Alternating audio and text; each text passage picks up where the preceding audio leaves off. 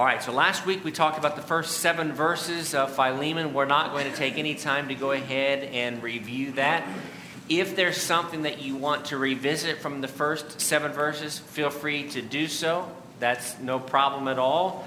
But I want to go ahead and jump into verse 8, and I want to read the last 17 or 18 verses in basically 4 or 5 subsections. We'll divide it up into 2 or 3 verses at a time. Let's start in verse 8. It says, therefore, this is after he's talked about the joy and love. He says, therefore, though I might be very bold in Christ to command you what is fitting, yet for love's sake I rather appeal to you, being such a one as Paul, the aged, and now also a prisoner of Jesus Christ. So the 2 words that I kind of emphasized in my inflection are those 2 verbs. In the New King James, where he says, I could command you, but rather I'm going to appeal to you. And those, one is a strong word, one is a more passive word. One is a do this or else. The other is, can I please appeal to you out of your love, out of your devotion, out of your joy? And we'll talk about that today. Paul, here in this text, in the New American Standard, it uses the term enough confidence. He says, I might be very bold. He says, I might through enough confidence.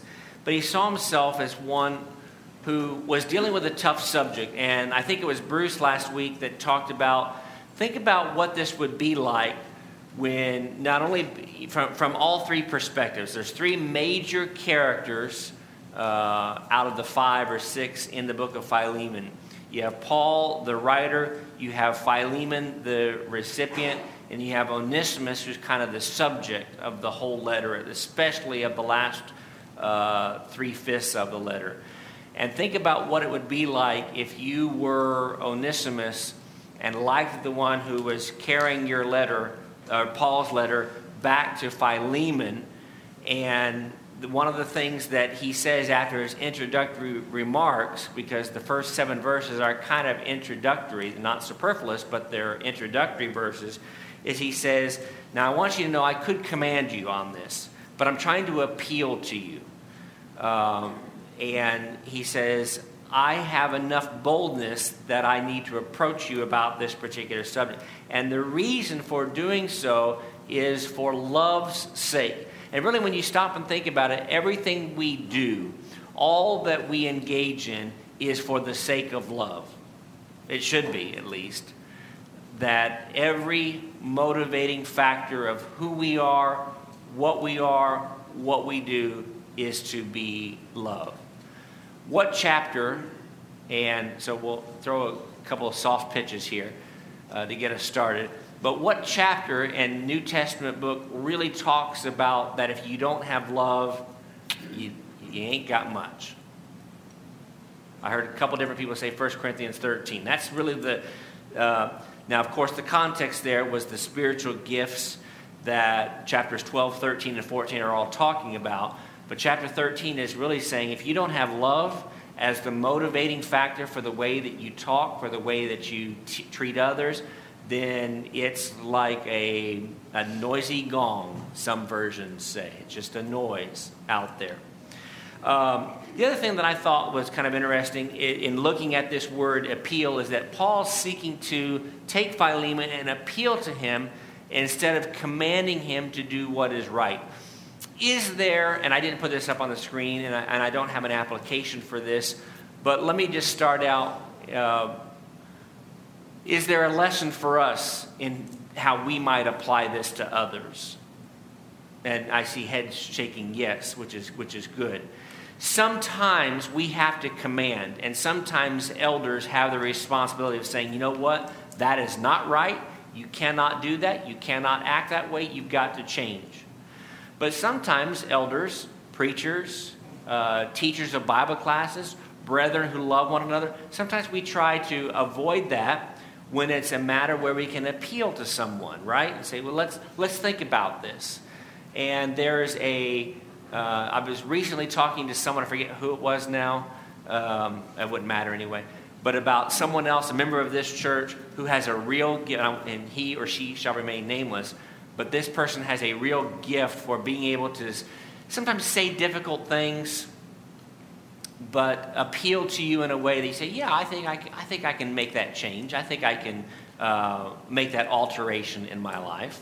And you may know who I'm talking about. If you do, great. If you don't, that's fine too. But I thought that was kind of interesting. Some people have a gift for, going back to Colossians 4, using speech seasoned with grace where they're able to share that message. And then the other thing here, and then we'll open it up for comments here, is what I would call the rationale for asking this way. Why does Paul seek to appeal as opposed to command? And there are three things that he points out in verse 9. He says, for love's sake, he says, I'd rather appeal to you, being such a one as Paul, being aged, and now also being a prisoner of Jesus Christ. So I counted three things, and we talked about the list that Paul likes to make, or at least the way that we can view this. Personality of Paul, his age, and the fact that he is a prisoner of Christ. And we'll talk about that concept of prisoner a couple of times in our study together today, that may have a couple of different meanings to it. Comments on either the first 7 verses, you're welcome to go back to what we did last week, or what we've talked about thus far today. Brother Bruce here in front, Brother Michael. And then we'll go ahead and proceed to verse 10 here in just a second. I think the Bible's replete with giving us examples of how to talk to people. Jesus, even in Revelation 2 and 3, as he addressed the churches, with the exception of one, he started out by telling them what good things they were doing and what they were known for. And he eased into telling them what they needed to correct. And Paul does the same here, and he does the same elsewhere. We need to compliment people for what they're doing before we get into the meat of the matter. Not always. As you said, sometimes we need to command them. But Paul was good in his letters to the Thessalonians, to the Corinthians, and others for telling them good things. And that's the tact we should use in addressing the world and in addressing each other, is that it shouldn't be a beratement of someone because of their sins. He says it ought to be done out of love. He could have kept Onesimus there in Rome Absolutely. And not sent him back. But things have changed. And Paul, as a prisoner of Christ, also has this mind of Christ, which Christ showed in the way he rebuked people as well. Even the young rich man whom he told to give all of his possessions and go away. The scripture says he loved this young ruler. Yeah. So, as I said, the New Testament and the Old Testament is replete of God's instructions to us by example. And we should follow that example. And follow that, yeah. Very good. Thank you, Brother Bruce. He used a word that I hadn't thought of, but that word was tact. There's a tactful way of approaching someone and a not so tactful way of approaching someone, right? So, yeah. Very, very good. All right, let's go ahead to verses 10 through 14. I have 2 slides on this particular section because it's a little longer.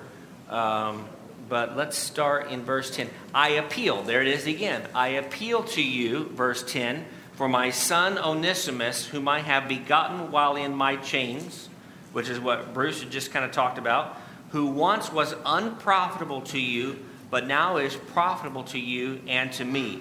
I am sending him back. You therefore receive him, that is my own heart, whom I wish to keep with me, that on your behalf he might minister to me in my chains for the gospel. But without your consent, again, that's what Bruce was talking about just a second or so ago, I wanted to do nothing that your good deed might not be by compulsion, as it were, but voluntary. So a lot of good stuff there. First and foremost, I like the phrase that he uses when he talks about, he says, my son Onesimus. This isn't the only time that Paul refers to someone as a son or a son in the faith. The most famous instance, or the one that we're more familiar with, is, of course, Timothy, where he talks about his son in the faith. He says, I have begotten him in bonds, or begotten him in imprisonment. So this, again, is one of those places where, and the reason we're talking about Colossians, and the reason we're talking about Philippians, and the reason we're talking about Philemon, all in the course of a 13-week period, is because of where Paul is writing from and the perspective from which he's approaching people. So there's a lot of different ways of looking at well, not a lot of different ways, but there's a couple of different ways of looking at the phrase in verse 11, you were unprofitable, but now you are profitable.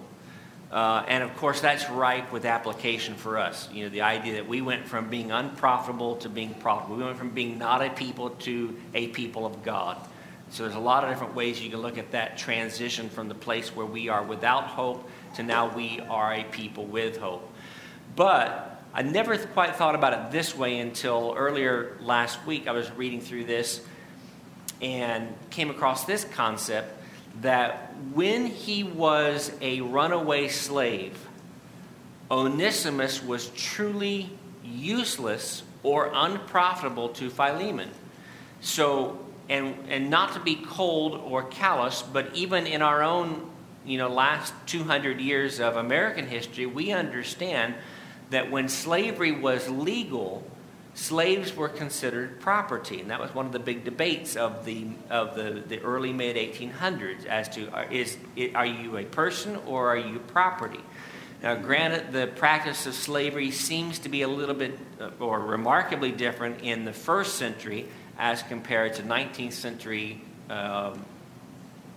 Western world, right? But the idea is you are my property. You are bonded to me. You are a bond servant. And we use that term a lot of times when we talk about a spiritual nature.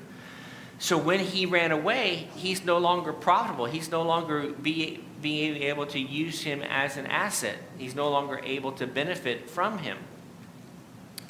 But is that a place for us to apply to us? Because I just asked the question, are we unprofitable at certain points in our lives? And the answer is absolutely yes. When it comes to God's service, when we are not doing what God asks us to do, we are unprofitable. We are not using ourselves, not allowing God to use us for all the purposes that we would otherwise be engaged in or be impacted by. The other thing, just kind of as an application, just imagine thing, teaching of the gospel by Paul to Onesimus and the lessons for us today. Again, I was talking with someone just a couple of days ago about this concept. I think it was Wednesday I was talking about this, that sometimes the people that, or the situations that we find ourselves in are not apt for teaching. But Paul was a person that says, I don't care what position I'm in. I don't care where I am. I'm going to use that as an opportunity to teach someone the truth. And that's powerful. That every opportunity he had, he says, I'm going to teach.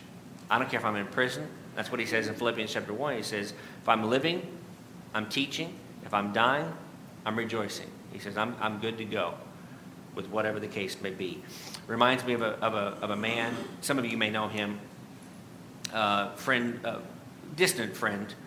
I don't know him real well, but a member of the church who was just told 2 weeks ago in Indiana that he has weeks or months to live. And he went from being sick and not dire straits to you're going to die in a matter of months, or if not weeks, in a course of a week. And he posted a couple of days ago on social media, he says, I'm fine with that. And I told the doctors I'm okay with the idea of dying because I'm comfortable with that. If we can be at that point where if doctor tells you you've got 6 weeks left to live, and you're like, yeah, there might be some things you want to arrange, financially and talk to some people and things like that. But if you can be like, you know what, that's okay. I'm all right with that. That's a good attitude as a Christian to have. that you're at a place where you can be comfortable with that. Last thing here, and then we'll open it up for comments here, is Paul says that Onesimus may have been useless to you during this present time, but he was helpful to him. And Onesimus, was he an older saint? I'm not talking about old in terms of years, but in terms of his maturity as a Christian. And the answer is probably not. He's probably a relatively new Christian, which tells me that we need to never discount young Christians. That older Christians are important who've been in service for 30, 40, 50 years. Someone who's been a Christian for maybe 6 months, they're valuable as well, right? Any thoughts on this before we go to verses 12 through 14? All right, let's go ahead and transition to verse 12. He says, I have sent him back to you. The New American Standard says, I'm sending him back to you in person. So it's a more emphatic way of saying he's coming back to you. And this goes back to the point that Brother Bruce made last week. The idea of, think about how awkward this could have been, and probably was for Philemon, being a little bit nervous for Onesimus as to how his master was going to react to him. Here's something that, again, I hadn't really thought of until just a few days ago. Maybe Onesimus, still young in the faith, had learned enough about the gospel that he was a little more willing to return. What does Colossians 4 verse 1 say? And you can cheat by looking at it. But we talked about that just 2 weeks ago. What's Colossians 4:1 say about masters? I'll give you a hint. It says that masters are to treat their subordinates fairly, I'm paraphrasing, realizing that they too have a greater master, capital M, in heaven. So maybe he had learned that. We know that there are some striking parallels between Colossians and Philemon, as much as there is between Colossians and Ephesians, which we referenced in our study of Colossians 3 and 4. But I thought that was kind of interesting here.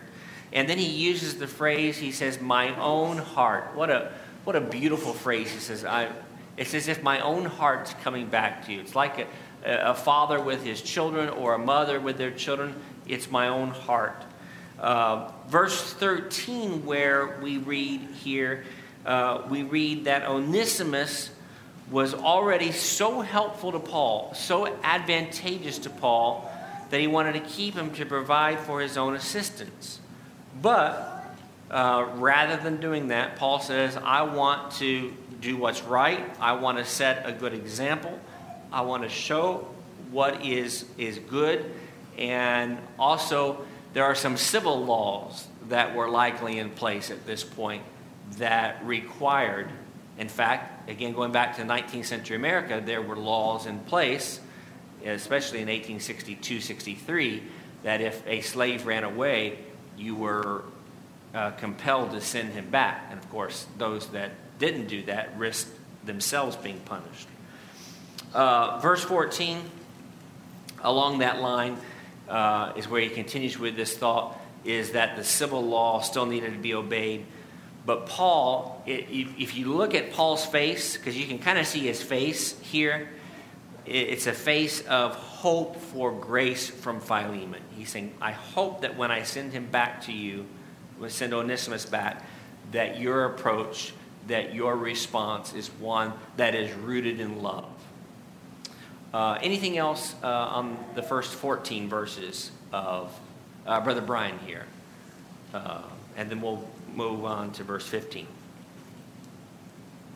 Just thinking about the end of verse 14 there, where he talks about the difference between compulsion and voluntary. And that made me think back to what you had initially mentioned in verses 8 and 9, the difference between appealing to somebody and commanding them. And if you take that direct command approach, you may get their obedience, but what's going to be the long-term impact of that relationship? Absolutely. You know, is he just taking it back as a favor to Paul, but is he really going to develop the kind of relationship between Philemon and Onesimus that Paul desires? Whereas where he says, listen, I want this to be voluntary. I want you to be as excited about this as I am. Now they can hopefully have the brother-to-brother relationship that they were meant to have in Christ. Absolutely. Very good. Excellent thought. Others? All right. Verse 15. Let's read 15 through 17. And I know that we're kind of breaking different phrases here and sentences, and that may be a little bit frustrating, but I wanted to divide them up as in pieces as possible. For perhaps, this is an interesting verse. I thought about this verse quite a bit on Thursday as I was reading through this. For perhaps he departed for a while for this purpose, or for this, that you might receive him forever, no longer as a slave, but more than a slave, a beloved brother, especially to me, but how much more to you, both in the flesh and in the Lord. If then you count me as a partner, receive him as you would me, or receive him as me. A lot of good stuff in here. For this reason, in verse 15, for this purpose or for this reason, that you might receive him forever.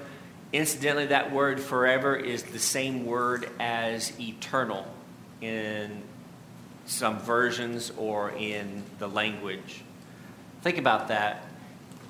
Onesimus went from being a useful person to Philemon for the course of X number of years, a limited period of time, either until he was freed or until he died, to now his value is everlasting. It is eternal. So Paul here, it seems to me, is clearly making a transition from looking at him as a physical object, a commodity, property, or even a human being, to looking at him now as a brother in Christ. And we talked about how that word brother is used more in Philemon. It's used 4 different times in Philemon, which is a lot for just 25 verses. And the other thing I thought about here is he's losing a slave, but he's gaining a brother. And that's more important, is that relationship. In fact, verse 16 talks about being more than a slave, and that's us too. And I put up there, remember that brother is used 4 times in Philemon's. To Paul, but especially to Philemon. So Paul's saying, he's important to me. He's a brother to me. I've taught him. I presumably he baptized him or was very instrumental in teaching him the importance of being baptized. But he's now a brother to me. He's now a brother to you as well. And then I like the New American Standard in verse 17 where it says, if you regard me. You know, if someone has high regard for you, the idea of respect for you. It says, if you regard me, verse 17, if you count me as a partner. I like the New King James because I like the word partner. I love the idea of partnering with someone. He says, receive him as me. Receive him as you would me. In fact, that word partner is used similarly in 2 Corinthians chapter 8, verse 23. If you want to go and jot that down and look at that verse at some point. But that partnership is part of the fellowship, part of the communion we talked about last week, all of which go well together. I hope I'm looking at verse 15 correctly. I don't want to say too much. One, I want to see if you have thoughts, but 2, I'm afraid I might get it wrong. But I really did think about verse 15 quite a bit, and I won't tell you where my mind went yet. But are there thoughts about verse 15 where he says, perhaps he departed for a while for this purpose? What's he saying there?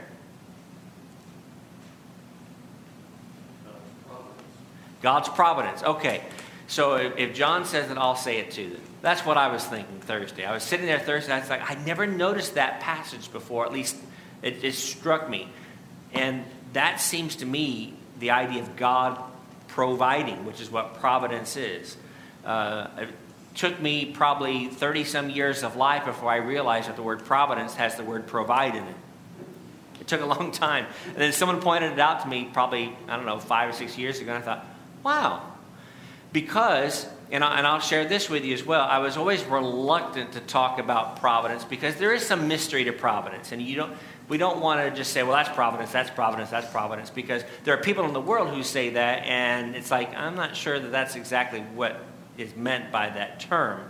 But, you have the famous example of Esther, as we talked about 8 months ago, coming to the throne, perhaps for this reason or for this time. And the same thing here, I think that's where my mind went as well. Other thoughts on verse 15 or on the verses 16 and 17 as well, but I appreciate someone at least thinking the same way I did. It makes me feel a little better. All right, let's go ahead to verses 18 through 20 as we approach our last 12 minutes here together. Verse 18, starts with but, if he has wronged you or owes anything, put that on my account. I, Paul, am writing with my own hand. I will repay, not to mention to you that you owe me even your own self besides. So, talk about boldness. That's a bold statement, at least to me. Yes, brother, let me have joy from you in the Lord. Refresh my heart in the Lord. All right, let's talk about this for a second or two. First, we have the selflessness of Paul. If I'm reading verse 18 correctly, he's saying, if there is a financial cost that you have borne for losing Onesimus, then let me know how much I owe you. I'll pay you for it. And this is from a man who is probably not of considerable means at this point in his life. But he says, you know what? Nothing matters more than the spiritual. And it reminds me of cases today where I've known of Christians who have been wronged by others financially, for example, because he's talking about a financial loss here. And they basically just written that off and said, you know what? I'm not going to worry about that anymore. That's not a concern to me. I am more concerned about the spiritual, because that's much more. If I lose $50 because I helped that person out and I never got it repaid, or it cost me that because of that, I'm okay with that, because the spiritual matters more. That's where the real emphasis should be. Jesus talks about that a little bit in the Gospels, where he, in essence, says, if someone wrongs you, okay. You're going to have things that are done to you that are unfairly, financially and otherwise. And that's just part of being a Christian and setting the right example. The other thing here in verse 19, he says, I'm writing with my own hand, I will repay. Paul takes personal responsibility for the situation. So 2 points on that, and I kind of referenced this as I was reading it here. One, what kind of lessons can we learn from this? And two, I would argue that Paul is very bold at this point in approaching Philemon. Thoughts on that? Because if I'm Philemon, a person has to be careful in Philemon's position not to get defensive over what Paul just said. Because what he said there, he says in verse 19, not to mention to you that you owe me even your own self besides. That your spiritual well-being is in part because of my efforts. Thoughts on that? Someone had their hand up. Brother Jonathan. Yes, thank you for seeing that, Michael. I was just going to point out that this is the principle that is expressed in Romans 15, verse 27. And just to be clear, I'm talking about this debt that Philemon owes to Paul, because Paul had perhaps evidently converted him. The same thing is in Romans 15. You see that the Gentiles were making this contribution. They're trying to help the Jews back in Jerusalem. And it says that they were pleased to do this. verse 27, yes, they were pleased to do so, and they are indebted to them. For if the Gentiles have shared in their spiritual things, so by the Jews sending out these preachers and doing that, they are indebted to minister them also in material things. So Paul says, he doesn't lean on this too heavily, but he says, don't forget, you owe me one. Excellent. That's a great passage, Romans 15, that Jonathan brings up. It's interesting, and I didn't bother to look at how it was worded in the original language, but in the English language, when we say not to mention, that's translated to mention. Not that I'm going to say it, but I'm going to say it. Sometimes "but" is the fancy comma afterwards. I've done this, this, and this, but there's the real crux of the argument, and that's okay. And so Paul's making this argument here that Jonathan very nicely points out here. The other thing here as an early application is the actions of a particular saint can have the impact of refreshing the spirit of another saint. We talked about that a little bit last week, so we won't belabor that point too much, but we made a list, just throwing out ideas. We made a list of about 3 to 5 things, simple things that people can do to refresh other Christians. Like we are Febreze for one another. We refresh. That's what Febreze does, right? We are refreshers of one another. All right, you're feeling a little bit down? Let me come spray you. That's just where my mind went to. Okay. All right. Verses 21 through 22, says, having confidence, there's Paul, having confidence in your obedience, parentheses, I sure hope so. So I have confidence in your obedience. I write to you, knowing that you will do even more than I say. But meanwhile, also prepare a guest room for me, for I trust that through your prayers I shall be granted to you. So here's another thing. In first century hospitality, it's different than 21st century hospitality. I may call upon you and say, hey, can you do me a favor? In fact, I had someone just 3 days ago call me and say, he asked, are you in a favor-granting mood? I thought, well, I'm not sure how to take that. But I said, sure, why not? And he said, can I come stay with you and Wendy later in July? Which is a typical way of putting it. Paul says, get a room ready for me because I'm coming to your house. I'm sure hoping that I'm coming to your house. So, but again, things are different in the first century than they are in the 21st century. And saying please is probably a good idea today.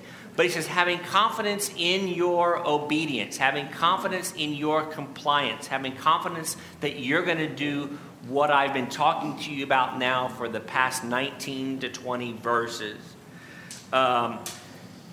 Which brought me to this, and kind of a humbling concept or a humbling question is, could the book of Philemon be called the book of Leland? In the sense that Paul writes to me and he says, I'm confident of your obedience as well. Certain days, yeah, I'm confident in myself. Other days, I'm not as confident in myself. And Paul is here, I don't think he's just writing in a whimsical way. I think he's writing in a real way by saying, I'm confident that you're going to do what's right when it comes to Onesimus, when it comes to this issue that we've been talking about now for the last 18, 19, 20 verses. The question that I think is forced by the text is, why was Paul confident in Philemon's actions? And the answer, I think, goes back to what we talked about early in our study together today, and that is the motivating factor for Paul was love. The motivating factor for Philemon would have been the love of the brethren. That's the reason he's going to act that way. Paul says, I know, Philemon, how you're going to act because you've been schooled in New Testament Christianity. You understand Colossians chapter 4. You understand you understand Romans chapter 12, for example, where it talks about letting love be without hypocrisy. You understand all those different passages, even though you may not have had access to those passages, I understand. But he said, you understand those concepts. You understand what it means to be of Jesus the way. It means to treat others better than you would even treat yourself. And the last point here on verses 21 and 22 is that Paul had confidence in his hospitable spirit. And then he says in verse 22, through your prayers I shall be granted to you. Paul sees the importance of prayer. You could go back and just do a study of Paul praying or Paul reverencing prayer, and you see how he is very rooted in it. It's important to him. He relies on it very, very much. Thoughts on the first 20 verses, verse 22. We've got 3 verses left to cover, but I wanted to open up and see if anybody has any thoughts on the first 22 verses, what we've covered so far. And I saw a hand, Jonathan.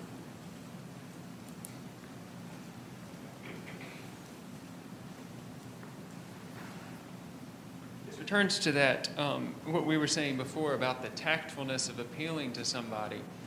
You see that with a number of scriptures writers, that they will perhaps lean on people and say difficult things, and then have this phrase in there. It's like, but I'm convinced and I know that you'll do the right thing. Just as one example of that, in Hebrews chapter 6, verse 9, he just said some very solemn things about what can happen to those who are unfaithful and unbelieving.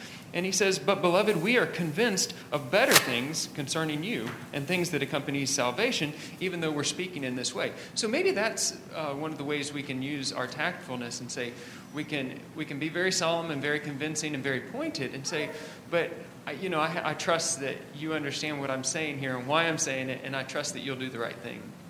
And I love the idea of I trust that you're going to do what's right. I trust that. And that kind of confidence. And it goes back to where we started, where Bruce used the word very early when we were talking about verses 9, 10, and 11 on the idea of using tact and complimenting as well as saying, here's some areas for improvement.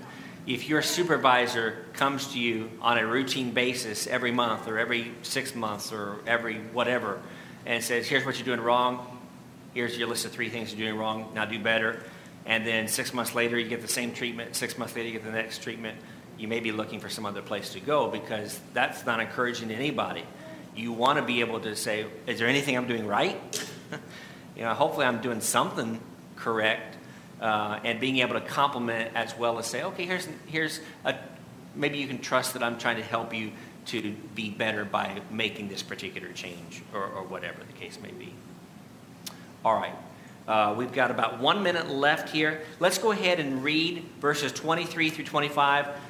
Then what we're going to do next week, Lord willing, is we'll talk about verses 23 through 25, make the applications, and then I've got a review, a little bit of a different kind of review that I've got for next week. I'm going to try something. David, Joe, would you do me a favor and just kind of do a real quick count of how many people are in here? Because I need to know how many copies I need of a document. If you would just do that for me. Thank you, David. Let's go ahead and read 23 through 25. Epaphras, my fellow prisoner, there's that phrase again, in Christ Jesus greets you, as do Mark, Aristarchus, Demas, Luke, my fellow laborers. There's a beautiful word there. They're my fellow workers. The grace of our Lord Jesus Christ be with your spirit. Amen. What does the word amen mean, by the way? I didn't put that in our notes for next week. What does the word amen mean? Say again? Yeah. Let it be so. Let it be said. It's the idea of agreeing to something. So, if someone says amen to that, either on social media or in a service like this, or we sing amen, we're saying we are in agreement with this. So be it. Let it be so. And he's saying the grace of our Lord Jesus Christ be with your spirit. Let it be so. Let it be said. Let that all be in agreement there. All right. We are out of time today, which is okay. It'll only take us 5 minutes to finish up next week, 10 minutes, and then we'll do a review. So if you want to, what's my assignment for next week? at the very least, glance through Philippians and Colossians and Philemon. Glance through all of the books, or read through all of them one more time, and we'll do our best to do an adequate review. Appreciate everyone's good help today.